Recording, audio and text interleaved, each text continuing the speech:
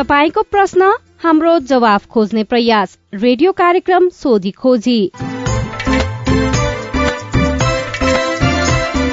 नमस्कार, रेडियो कार्यक्रम सोधी खोजीमा तपाईलाई स्वागत छ। म सजना तिमल सिन्हा। तपाई यो कार्यक्रम सामुदायिक रेडियो प्रसारक संघ अकुराबद्वारा सञ्चालित सामुदायिक सूचना नेटवर्क CIN मार्फत देशैभरिका सामुदायिक रेडियोबाट सुनिरहनु भएको छ। साथै CINखबर.com र मोबाइल एप CIN मा पनि यो कार्यक्रम सुन्न सकिन्छ। आम नागरिकमा लक्षित कल्याण र समुन्नतिका लागि प्रजातान्त्रिक पद्धति अपनाई कानून बमोजिम सञ्चालित कुशल, पारदर्शी र जवाफदेही युक्त शासन प्रणालीलाई सुशासन भनिन्छ। सुशासनले विधिको शासनमा विश्वास गर्दछ। शासन सत्तामा रहेका व्यक्तिले देश र जनताको सेवकको रूपमा आफूलाई नबुझेसम्म सुशासनले मूर्त रूप लिन सक्दैन। अनि सुशासनमा सार्वजनिक सेवा प्रवाह गर्ने राज्य, यसका निकाय र सिंह प्रशासन तन्त्रले देश र जनताको भलाइका लागि काम गर्न निस्वार्थ रूपमा छिटो एवं छरितो सेवा प्रवाह गर्नुपर्दछ। तपाईले ती सेवा कसरी पाइरहनु भएको छ? तपाईका सवाल र सेवालाई नागरिक मैत्री बनाउन केही प्रश्न तथा जिज्ञासाहरू छन्। तपाईले CIN मा पठाएका तीनै प्रश्न जिज्ञासाको हामी जवाफ खोज्नेछौं। तपाईले गरेको प्रश्न सवाल हो। सवालको जवाफ कसले दिन्छ? यी जम्मै सवालको प्रमुख जिम्मेवार को हो? हामी जिम्मेवार निकाय र व्यक्तिलाई सोध्ने मात्रै छैनौं, त्यसको खोजी पनि गर्नेछौं। तपाईको प्रश्नको उत्तर मात्रै खोज्ने छैनौं, त्यसपछि त्यो सवाललाई टुङ्गोमा पुर्याउन के भइरहेको छ त्यसको पनि सोधी खोजी गर्नेछौं। देश संघीयतामा गएपछि 753 वटा स्थानीय सरकार छन्। 7 प्रदेश सरकार र केन्द्रमा संघीय सरकार छ। संघ, प्रदेश र स्थानीय सरकारबाट सम्पादन हुने काममा ढिलासुस्ती छ, अनियमितता भएको छ, नियम मिचेर कसैले काम गरेको छ भने तपाईले ती गुनासा CIN मा राख्न सक्नुहुनेछ। घर दैलोमा सरकार पुगेपछि नागरिकले प्रभावकारी सेवा पाउने र विकासको कामले प्राथमिकता पाउने आशा गरिएको थियो। के नागरिकले त्यही आशा अनुसारको सेवा पाइरहेका छन्? छैनन् भने ती प्रश्न पनि तपाईले राख्न सक्नुहुनेछ। आज हामीसँग कोरोना भाइरस र यो भाइरस विरुद्धको खोपसँग सम्बन्धित धेरै जिज्ञासा छन्। सँगै विविध विषयमा तपाईका जिज्ञासा मेटाउने कोसिस गरेका छौं। नमस्कार हजुर, गोकुलगंगा गाउँपालिका रत्नालु 3 बाट म ललित बहादुर बस्नेत बोल्दैछु। कोरोना भाइरसको खोप पूरा गर्ने मान्छेलाई यो रोग लागेको छ कि छैन? प्रतीक्षामा छु हजुर। अब खोप लगाउनु भनेको चाहिँ संक्रमण नहुनु होइन। सबभन्दा पहिला हामी त्यहाँबाट बुझ्नुपर्ने हुन्छ। खोप लगाउनु भनेको चाहिँ संक्रमित भएर जटिल अवस्था जाने अथवा मृत्यु हुन सक्ने जुन सम्भावना छ त्यसलाई चाहिँ कम गर्ने हो। त्यसले गर्दाखेरि मैले खोप लगाएँ, मलाई केही हुँदैन भनेर नहिँड्नु होला। हुन त अब त्यो व्यक्तिलाई पनि मैले भने जस्तै जटिल अवस्था जाने सम्भावना धेरै कम हुन्छ, तर पनि उहाँबाट अरूलाई सर्न सक्ने सम्भावना हुन त भ्याक्सिन नलागेका भन्दा लगाएकाबाट कम होला जोखिम। त्यही पनि जोखिम पूर्ण रूपमा चाहिँ नहुने भन्ने नभएको हुनाले चाहिँ तपाईँ हामीले खोप लगाए तापनि संक्रमित हुन सक्छ। त्यस्तो उदाहरणहरूसँग मसँग चाहिँ प्रशस्त छन्। नमस्कार, मेरो नाम समिता नेपाली हो। म धिरीखेल 2 काभ्रेबाट हो। बालबालिकाहरूलाई खोप लगाउनु भनिएको छ, तर यो खोप कहिले आउँछ र बालबालिकाहरूलाई अहिले यो बाँडिरहेको खोप लगाउन सुरक्षित हुनेछ कि छैन? कुरो के हो भन्दाखेरि अहिले तत्काल खास गरी चाहिँ अब विश्व स्वास्थ्य संगठन अथवा नेपाल सरकारले बालबालिकामा दिने भनेर अहिले उपलब्ध जुन कोरोना विरुद्ध खोपहरू छन् तिनीहरू दिनको लागि भनिएको छैन।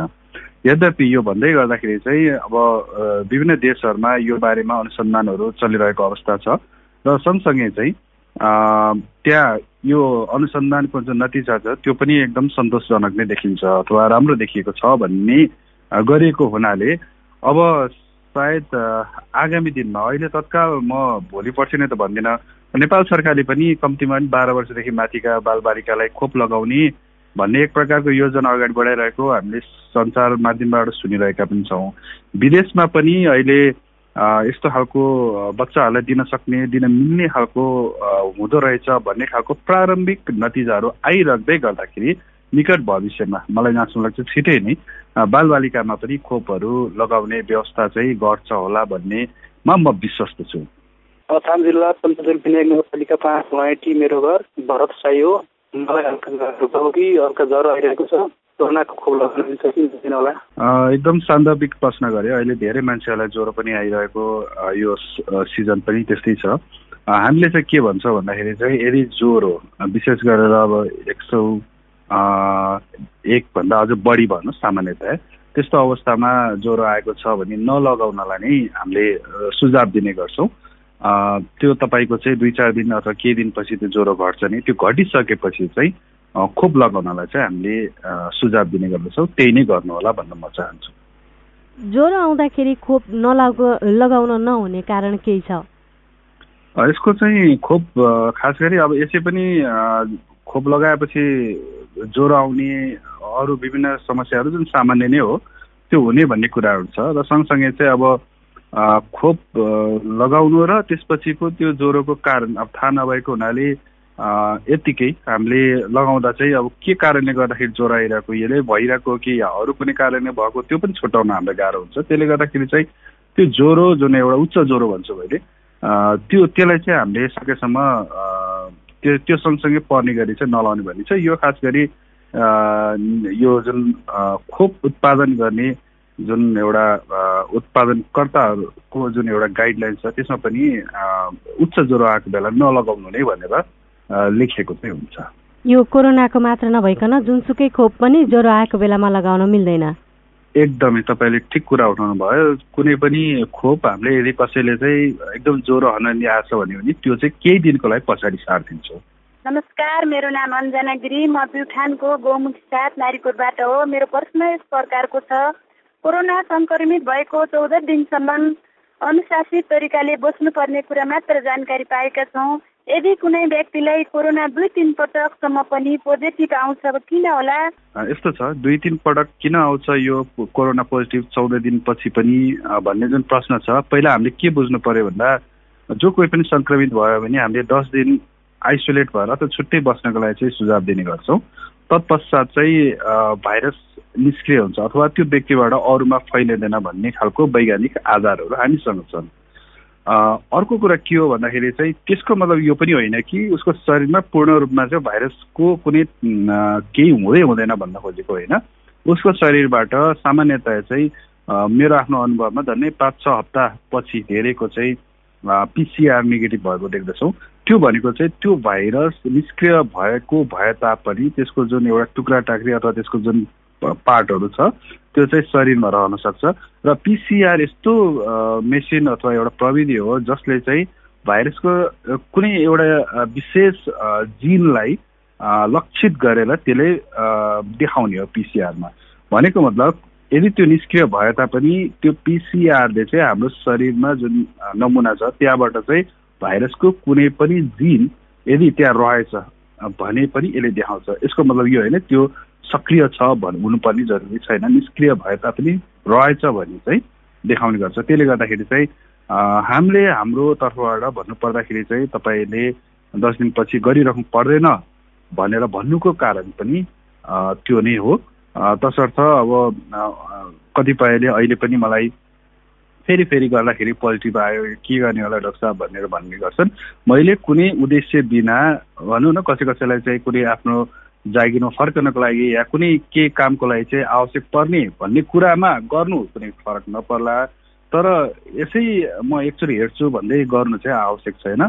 त्यसको लागि चाहिँ तपाईँहरूले घरिघरि गर्दाखेरि बरु त्यसको सट्टामा बरु नबुझेर चाहिँ तनाव लिएको चाहिँ मैले देख्दैछु। त्यसले गर्दाखेरि यो गरिराख्नुपर्ने आवश्यकता चाहिँ रहँदैन। अब यो रिपोर्ट फेरि परीक्षण गराउँदाखेरि पोजिटिभ नै आइरहँदा तनाव रहन्छ भनेर तपाईँले भन्नुभयो। त्यसो भए 10 दिनपछि परीक्षण पनि गराउनु पर्दैन र घुलमिल पनि हुन पाइन्छ कि मिल्छ कि के हुन्छ त? हो, पक्कै पनि 10 दिनपछि यदि भाइरस निस्किएर रहन्छ भने ऊ घुलमिल गर्न सक्छ। यद्यपि हामीले जनस्वास्थ्यको मापदण्डलाई निरन्तरता दिउँ त भन्छौँ, तर पनि ऊ त्यसपछि चाहिँ छुट्टै बसिराख्नुपर्ने आवश्यक हुँदैन। ऊ पनि आफ्नो दैनिकीमा चाहिँ फर्कन सक्छ यदि ऊ स्वस्थ छ भने। ऊ हेलो नमस्ते, म जुम्लाबाट बोलेको हो। मैले पहिलो खोप कोभिसिल्ड लगाएको थिएँ। अब दोस्रो खोप लगाउने बेला भएको छ। कोभिसिल्ड खोपको सट्टामा हामीले अर्को कुनै खोप प्रयोग गर्न सक्छौँ कि सक्दैनौँ, यसको बारेमा जानकारी विज्ञबाट पाएको भए आभारी हुने थियौँ। यो खालको प्रश्न चाहिँ मलाई पनि बारम्बार आउने गर्छ। खास गरी चाहिँ कोभिसिल्ड एउटा डोज लगाइसकेपछि चाहिँ हामीले लामो समय कुर्नु पर्यो र त्यसको सट्टामा अब कोभिसिल्डकै जुन एउटै हो एस्ट्राजेनेकाको चाहिँ भ्याक्सिन लगायो। किन भन्दाखेरि यो दुईटा नाम फरक भए तापनि एउटै नै हो त्यो भ्याक्सिन, किनभने भित्रको जुन कम्पोनेन्ट छ एउटै हो। तर मलाई जहाँसम्म चाहिँ उहाँको प्रश्न अझ त्योभन्दा पनि फरक छ जस्तो लाग्छ। कोभिसिल्ड लगाएको भए भेरोसेलको लगाउने नलाउने अथवा जोन्सन एन्ड जोन्सनको भ्याक्सिन लगाउने कि नलाउने अथवा आगामी दिनहरूमा आउने फाइजरको भ्याक्सिन लगाउने कि नलाउने भन्ने प्रश्न सायद उहाँले प्रश्न गर्दै हुनुहुन्छ जस्तो लाग्दछ। एस्ट्राजेनेका चाहिँ एउटै हो, त्यसमा कुनै दुई मत रहेन। म त्यो आश्वस्त गराउन चाहन्छु एस्ट्राजेनेका र कोभिसिल्ड। तर अहिले केही गरी कोभिसिल्ड लगाएको अवस्थामा भेरोसेल लगाउने कि नलाउने, किनभने त्यो भेरोसेल नै अहिले नेपालमा पर्याप्त मात्रामा दिइरहेको अवस्था छ। हामीले अब अहिलेको अवस्थामा चाहिँ कोभिसिल्ड लगाएपछि कोभिसिल्ड अथवा एस्ट्राजेनेका नै लगाऊ भन्ने गर्दछौँ। त्यो बाहेक अर्को लगाउनलाई चाहिँ हामीसँग तथ्याङ्क छैन। त्यसको मतलब चाहिँ राम्रो पनि हुनसक्छ या नराम्रो पनि, अथवा के हुन्छ हामी भन्न नसक्ने भएको हुनाले चाहिँ सार्वजनिक रूपमा चाहिँ तपाईँहरूले यो एउटा लगायो भने अर्को लगाउनुहोस् भनेर हामीले भन्न नसकेको कारण चाहिँ वैज्ञानिक आधार नभएर हो। यो सायद भविष्यमा आगामी दिनहरूमा यो बारेमा पनि केही जानकारीहरू आउला भन्ने मलाई विश्वास छ। किन भन्दाखेरि एउटा भ्याक्सिन लगाएर सधैँभरि त्यही भ्याक्सिन जति बेला पनि उपलब्ध हुन नसक्ने रहेछ भन्ने कुरा त हामीले विगतमा पनि भइसकेको अवस्था छ। त्यसले गर्दा अहिलेको लागि चाहिँ जुन भ्याक्सिन लगाउनु भएको त्यही भ्याक्सिन लगाउँदा राम्रो हुन्छ भन्ने सुझाव मात्र हामीले दिन सक्दछौँ। अर्को एउटा जिज्ञासा आएको थियो, के थियो भने उहाँले चाहिँ जस्तै अब भेरोसेलको दुईटै मात्रा पुरा गरिसक्नु भएको छ, तर अर्को खोप केही समयपछि अब कोभिडसिल्डकै कुरा गरौँ, यो चाहिँ लाउन मिल्छ कि मिल्दैन अथवा जोन्सनको लाउन मिल्छ कि मिल्दैन भनेर भन्नुभएको छ। मात्रा पुरा गरिसकेपछि के हुन्छ यो चाहिँ? यसमा अहिले कुनै त्यस्तो परिकल्पना गरिएको छैन। अहिले पनि हामी पूर्ण खोप दुईटा डोज अथवा जोन्सन एन्ड जोन्सनको एउटा, त्यसलाई पनि पूर्ण खोप मानिन्छ अहिले। यो यसरी नै गइरहेका छौँ। तर अब भेरोसेलका दुईटा भ्याक्सिन लगाएर त्यसपछि अर्को कुनै लगाउने कि नलाउने भन्ने कुराहरूको बारेमा पनि राम्रो अब हामीसँग तथ्याङ्कगत रूपमा चाहिँ हामीसँग एउटा नतिजा अथवा त्यो खालको चाहिँ प्रमाण नभएको हुनाले चाहिँ अब सायद मलाई जस्तो लाग्छ उहाँको प्रश्न चाहिँ अब बुस्टर डोजसँग जोडेर आयो जस्तो लाग्छ। किनभने दुईटा डोज लगाइसकेपछि समयक्रम अनुसार चाहिँ अर्को लगाउने कि नलगाउने अथवा लगाए कुन लगाउँदाखेरि ठिक हुन्छ, त्यो लगाए अथवा पहिला लगाएको भन्दा फरक लगाए हुन्छ कि हुँदैन भन्ने कुरासँग जोडेर आएको जस्तो लाग्छ मलाई प्रश्न। अब अहिलेको लागि चाहिँ आजको मितिमा चाहिँ यही नै यसरी नै गर्ने भन्ने चाहिँ हामीसँग पनि राम्रो प्रमाण र आधार छैन। त्यसले गर्दाखेरि भनिहाल्ने अवस्था छैन। तर यो बारेमा पनि नेपाल सरकारले सोचिरहेको होला र कुनै अब निकट भविष्यमा नि यो बारेमा पनि उहाँहरूले केही नीति निर्देशिका र जानकारी चाहिँ दिन्छ होला भन्नेमा चाहिँ म विश्वस्त छु। नमस्कार, म महेन्द्र साई कालीकोट जिल्ला शुभकालिका गाउँपालिका वडा नम्बर 3बाट बोलेको हुँ। मैले कोरोनाको जोन्सन नामको खोप लगाएको छु। मैले फेरि दोस्रो मात्रा खोप लगाउनु पर्छ कि पर्दैन? अब यो अरू खोपहरू जस्तो भेरोसेल अथवा कोभिसिल्ड अथवा एस्ट्राजेनेका जस्तो होइन। जोन्सन एन्ड जोन्सनको ज्यान्सन कोभिड-19 भ्याक्सिन अथवा खोप भनेर जुन हामीले दिएका छौँ त्यो चाहिँ एक मात्र लगाउने हो अहिले पनि, र एक मात्र लगाएकोलाई चाहिँ पूर्ण खोप भनेर मान्ने गरिएको छ। अरू खोपको 2 मात्रा लगाउनु पर्दा यसको चाहिँ 1 मात्रा मात्र लगाउनुको कारण चाहिँ के होला? अब यसको कारण चाहिँ यसको बनावटसँग सम्बन्धित छ, कसरी यो बनायो भन्ने कुरासँग सम्बन्धित छ, जुन चाहिँ सामान्यतया कम्पनीहरूले खासै त्यति यसको जुन एउटा भनौँ बनाउने तरिका उनीहरूको आफ्नै हुन्छ, त्यो चाहिँ त्यति सार्वजनिक खासै गरेको चाहिँ पाइँदैन। त्यसले गर्दाखेरि अहिलेको लागि यसरी बुझौँ कि त्यो जुन तरिकाले उनीहरूले बनाएका थिए त्यो चाहिँ एक मात्रा नै लगाउने तरिकाले चाहिँ गरेको। यद्यपि यो जोन्सन कोभिड-19 अथवा जोन्सन एन्ड जोन्सनको जुन खोप छ त्यसले पनि बुस्टर डोज लगाउनु पर्ने भन्ने सुझाव सहितको प्रस्ताव चाहिँ अमेरिकाको एफडीएमा प्रस्तावित गरेको छ भन्ने कुराहरू आएको छ। सायद बुस्टर डोजको चाहिँ कुरा सायद आउला यो बारेमा, तर यो चाहिँ बनावटसँग चाहिँ बढी सम्बन्धित हुन्छ। धेरैजनाले चाहिँ अब भेरोसेल अनि त्यसपछि कोभिडसिल्ड भन्दा यो जोन्सनको लगाइसकेपछि बढी लक्षणहरू चाहिँ देखियो, कोरोनाको जस्तै लक्षणहरू देखियो, धेरैजना चाहिँ बिरामी भए भन्ने खालका कुराहरू पनि आएका थिए नि।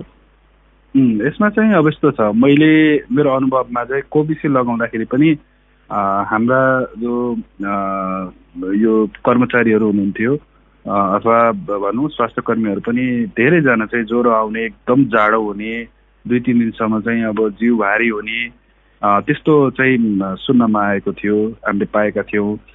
जनसनको पनि तुलनात्मक रूपमा भेरिसेलको भन्दा तुलनात्मक रूपमा बढी यस्तै खालको कम्प्लेन आएको देख्दछु।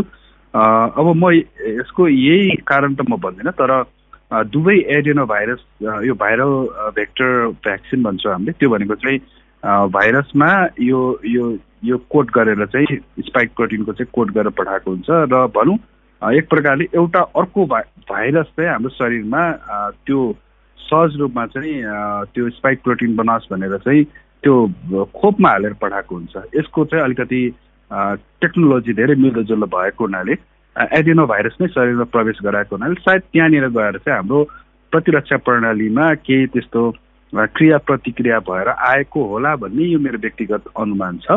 किन भन्दा यो दुईटाको चाहिँ अलिकति बनाव लगभग एउटै भएको हुनाले मैले भने। भेरोसेलमा चाहिँ धेरै कम्प्लेन यस्तो आएको थिएन होइन, किनभने भेरोसेल भनेको चाहिँ होल यो भाइरस, पूर्ण भाइरसलाई चाहिँ निष्क्रिय बनाएर हाम्रो शरीरमा प्रवेश गराएको। नमस्कार, म गाउँपालिका 8बाट बोलिरहेको छु। कोरोना भाइरसको सुई अति अशक्त अपाङ्गलाई कस्तो कहाँ दिने बनाएको छ, अब कसरी बाँडफाँड गरिएको छ, यो सुई लाउन जाँदाखेरि अब आफू घरको सदस्य समेत नभएको व्यक्तिले के गर्नुपर्छ? अति अशक्त अपाङ्गलाई म खबरको व्यक्ति हो। अब खास गरी अपाङ्गता भएका मान्छेहरूलाई चाहिँ फरक तरिकाले दिएको चाहिँ मैले पाएको छैन, किन भन्दाखेरि हाम्रै अस्पतालमा पनि केही समय अगाडि खोप दिने गरेको थियो, तर त्यो चाहिँ अब मैले छुट्टै चाहिँ देखेन। यद्यपि त्यस्तो अपाङ्गता भएका मानिसहरूलाई चाहिँ छुट्टै प्राथमिकतामा राखेर यदि आवश्यक पर्यो भने दिएको चाहिँ देखिन्छ, तर छुट्टै उसको लागि भनेर एउटा परिकल्पना गरेर कहाँ राख्ने, के गर्ने, कसरी लगाउने भन्ने कुरा चाहिँ मैले देख्न पाएको त छैन। र मैले अब विभिन्न रिपोर्टहरूमा सुनेअनुसार, मिडियामा सुनेअनुसार चाहिँ कतिपय ठाउँहरूमा चाहिँ एकदम ज्येष्ठ नागरिक अपाङ्गता भएकालाई घर घरमा गएर लगाएका भन्ने कुराहरू छ। मलाई जहाँसम्म लाग्छ यदि अब स्थानीय निकाय या कसले चाहिँ यो खोपहरू चाहिँ वितरण गरेर दिइरहेको छ त्यस्तो ठाउँमा गएर चाहिँ हामीले अथवा तपाईँहरू जस्तो जो कोहीले पनि अनुरोध गर्यो भने मलाई जहाँसम्म लाग्छ घर घरमा आएर दिनुपर्ने चाहिँ उहाँहरूको कर्तव्यभित्र नै पर्छ भन्ने चाहिँ मलाई लाग्दछ। होइन भने चाहिँ त्यो एउटा सहजीकरण चाहिँ गरिदिनुपर्छ भन्ने मलाई लाग्दछ।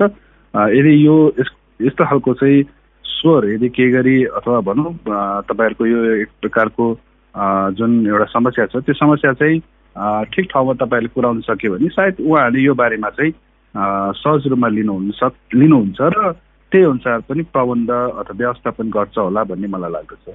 नमस्कार, मेरो नाम विशाल उपाध्याय, म चन्दन नगरपालिका वडा नम्बर 9 जुम्लादेखि बोलिरहेको छु। मेरो घर चन्दन नगरपालिका वडा नम्बर 9 सिडुस्कामा हो। यो कोरोनाको सुई लगाउँदाखेरि मान्छेले अनेक कुराहरू भन्ने गर्छन्, जस्तै कोरोनाको सुई लगायो भने कसैलाई ढिँगाटो लाग्छ, कसैलाई ज्वरो आउँछ, कसैलाई टाउको दुख्छ भन्छ। यो कुरा सत्य हो कि होइन भन्दा कोरोना विरुद्धको जुन खोप छ त्यो खोप लगाउनुभन्दा अगाडि नै हामीले मलाई जहाँसम्म लाग्छ नेपाल सरकारको जुन एउटा जानकारीमूलक जुन एउटा प्रचार उनीहरूले गरिरहेको छ त्यसमा पनि भन्या होला यो लगाउने बित्तिकै कसैलाई चाहिँ ज्वरो आउने, टाउको दुख्ने, वाक वाक लाग्ने, जिउ दुख्ने, जाडो हुने, यो हुने भनेर जुन भनेको छ यो हुन्छ, नहुने होइन। तर यसको मतलब यो होइन सबैमा हुन्छ भन्ने छैन। जस्तो म मेरै उदाहरण दिन्छु, हामीले लगाएपछि चाहिँ मलाई खालि त्यो लगाएको ठाउँमा एक दिन चाहिँ पाखुरामा दुख्यो, तर पर्सिपल्टदेखि चाहिँ दुख्न छोड्यो।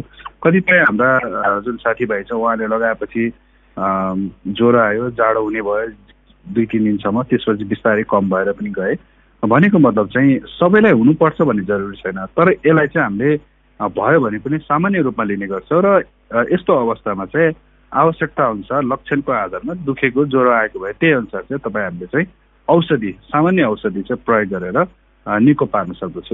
यसप्रति चाहिँ तपाईँ तर्सिनुपर्ने, आत्तिनुपर्ने केही त्यस्तो म देख्दिनँ र मलाई जहाँसम्म लाग्छ नेपालमा लाखौँ मान्छेले लगाइसके र कतिपय मानिसहरूमा देखियो पनि होला, तर यो यस्तो खालको समस्याले गर्दा ठुलो समस्या आयो भन्ने कुराहरू कतै पनि छैन र त्यो हुँदैन भन्ने कुरा चाहिँ प्रमाणित भइसकेको छ।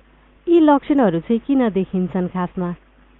यो चाहिँ सबैमा हुनैपर्छ भन्ने छ, तर कतिपयको चाहिँ अलिकति रोग प्रतिरोधात्मक यो जुन प्रणाली अथवा इम्युनी सिस्टम भन्छ त्यो नै अलिकति क्रिया प्रतिक्रियामा गएर यो खालको अवस्था भएको भन्छ। कतिको अलिक कडा त्यो प्रतिक्रिया जनाउँछ, कसैको चाहिँ खासै त्यति ठुलो तरिकाले देखाउँदैन, कसैको चाहिँ लगभग देखाउँदैन।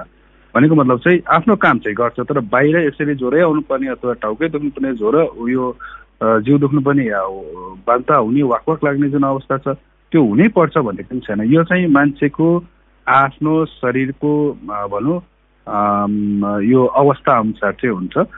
तपाईँ हामीलाई उदाहरण दिउँ, म जस्तो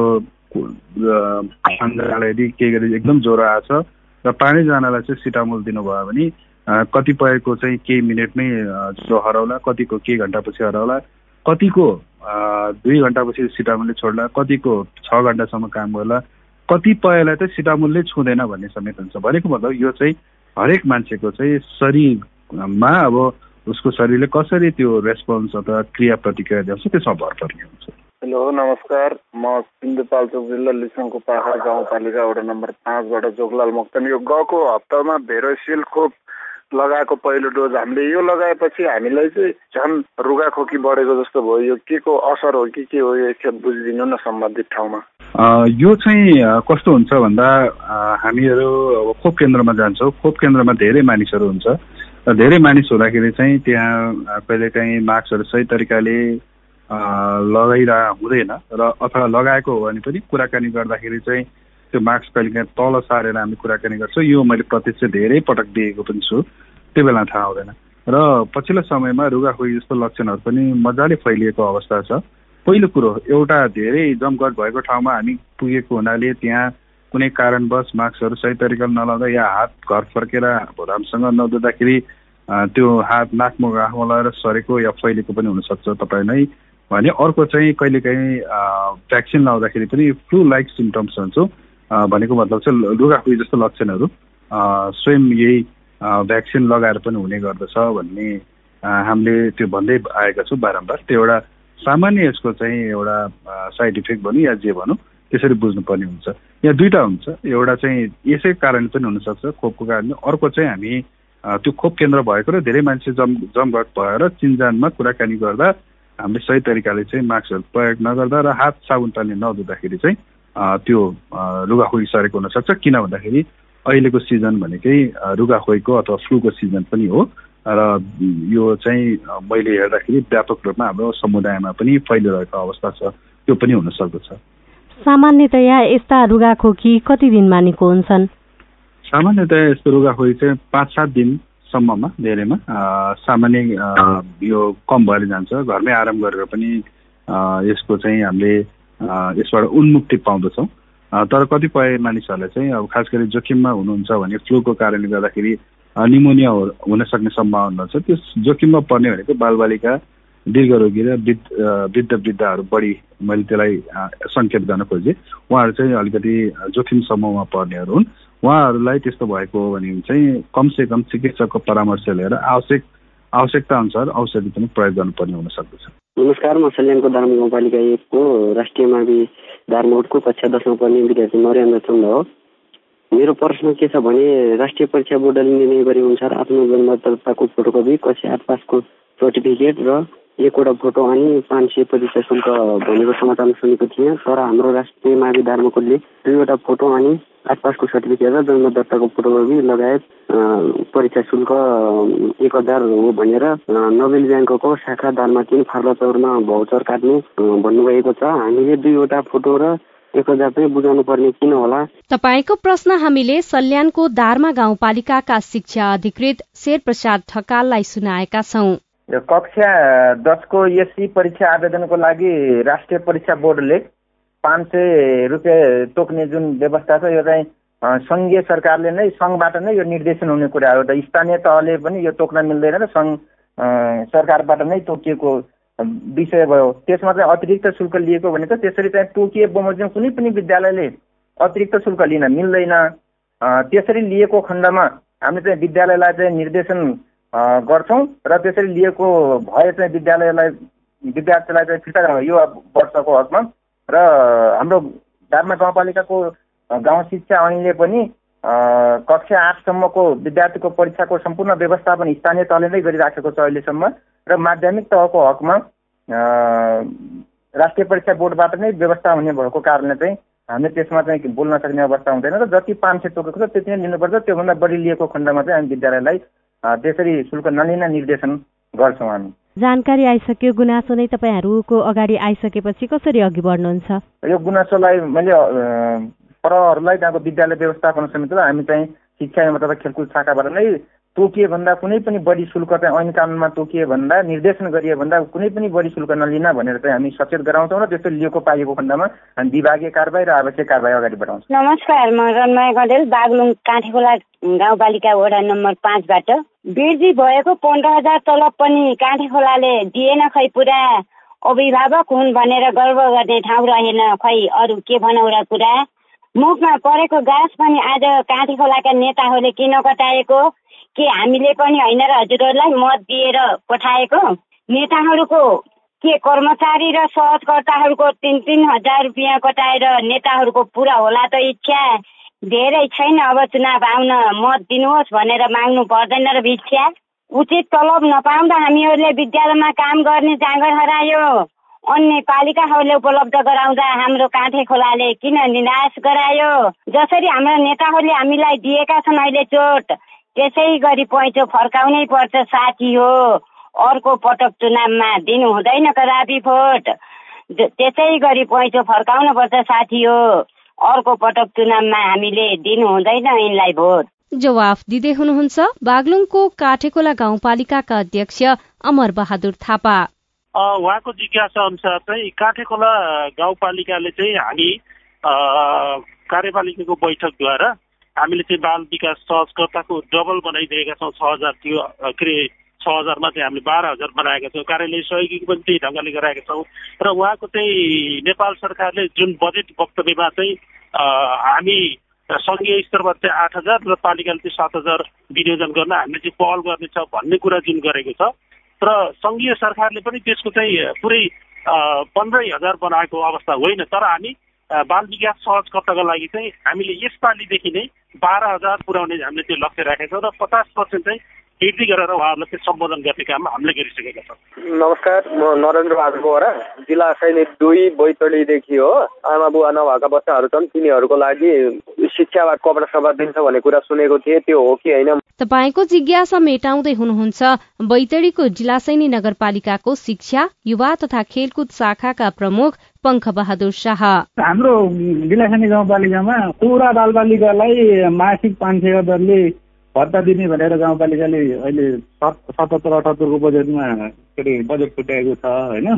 प्रत्येक पुरा बालबालिकाहरूलाई उनीहरूको शिक्षा प्राप्त गर्नको लागि, खाना बस्ने व्यवस्थाको लागि, कपडा किन्नको लागि, आदि किताब किन्नको लागि गाउँपालिकाले मासिक रूपमा 500 रुपियाँ भत्ता दिने भनेर व्यवस्था गरेको थियो। त्यो कार्यविधि बन्दैछ, त्यो कार्यान्वयनको प्रक्रियामा छ। अहिले कार्यान्वयन भइसकेको छैन, कार्यविधि बन्दैछ। बजेट छुट्याइसकेको छ गाउँपालिकाले गाउँसभाबाट होइन। विद्यालयबाट सिफारिस भएर आएका जुन अनाथ पुरा बालबालिका छ तिनीहरूलाई त्यसको आधारमा चाहिँ उहाँहरूलाई चाहिँ मासिक 500 रुपियाँ दिने भनेर वडागत रूपमा वडाले के अरे तथ्याङ्क सङ्कलन गर्छ होइन। अनि तथ्याङ्क सङ्कलन गर्दै गाउँपालिकाभरिको सबै पुरा बालबालिकाहरूको के अरे सङ्ख्या निर्धारण हुन्छ। त्यो आधारमा 16 वर्षमा प्रत्येक महिना 500 का दरले बाल शिक्षा के अरे अनुदान भनेर 500 का दरले दिने र प्रत्येक बालबालिका पुरा बालबालिकालाई 16 वर्षमा दिने भनेर हामीले गाउँसभाबाट 10 लाख रुपियाँ दिने जोड्ने गरेका छौँ। अनि त्यो अनुसारको कार्यविधि भन्दैछ, त्यो कार्यान्वयनको क्रममा छ।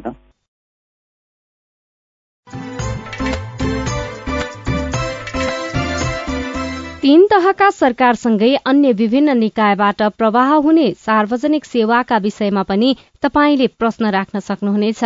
हाम्रो आइभीआर नम्बर 01-5260-646। यो नम्बरमा तपाईले जुनसुकै बेला पनि फोन गरेर आफ्ना प्रश्न रेकर्ड गराउन सक्नुहुनेछ। तपाई प्रश्न राख्नुहोस्, हामी जवाफ खोज्नेछौ कार्यक्रम सोधी खोजीमा। तपाईका प्रश्नको जवाफ खोज्दा खोज्दै रेडियो कार्यक्रम सोधी खोजीको आजको अंकबाट बिदा लिने समय भएको छ। तपाईलाई यो कार्यक्रम कस्तो लाग्यो? नागरिकले प्राप्त गर्ने सेवा र विकास निर्माणको कामलाई गुणस्तरीय र प्रभावकारी बनाउन के गर्नु पर्ला? तपाईका केही सुझाव र टिप्पणी छन् भने हाम्रो टेलिफोन नम्बर 01-5260-646 मा फोन गरेर रेकर्ड गर्नुहोस्। यो कार्यक्रमलाई थप प्रभावकारी बनाउन तपाईको सुझाव महत्वपूर्ण हुनेछ। हेलो सीआईएनमा हरेक दिन र रेडियो कार्यक्रम मार्फत अर्को हप्ता तपाईको प्रश्नको जवाफ खोज्दै आइपुग्नेछौ। आजका लागि प्राविधिक साथी सुभाष पन्तलाई धन्यवाद। अहिलेको रेडियो कार्यक्रम सोधी खोजीबाट सजना तिमल सिन्हा बिदा हुन्छु। प्रश्न सोध्न अप्ठ्यारो नमानौ। नमस्कार।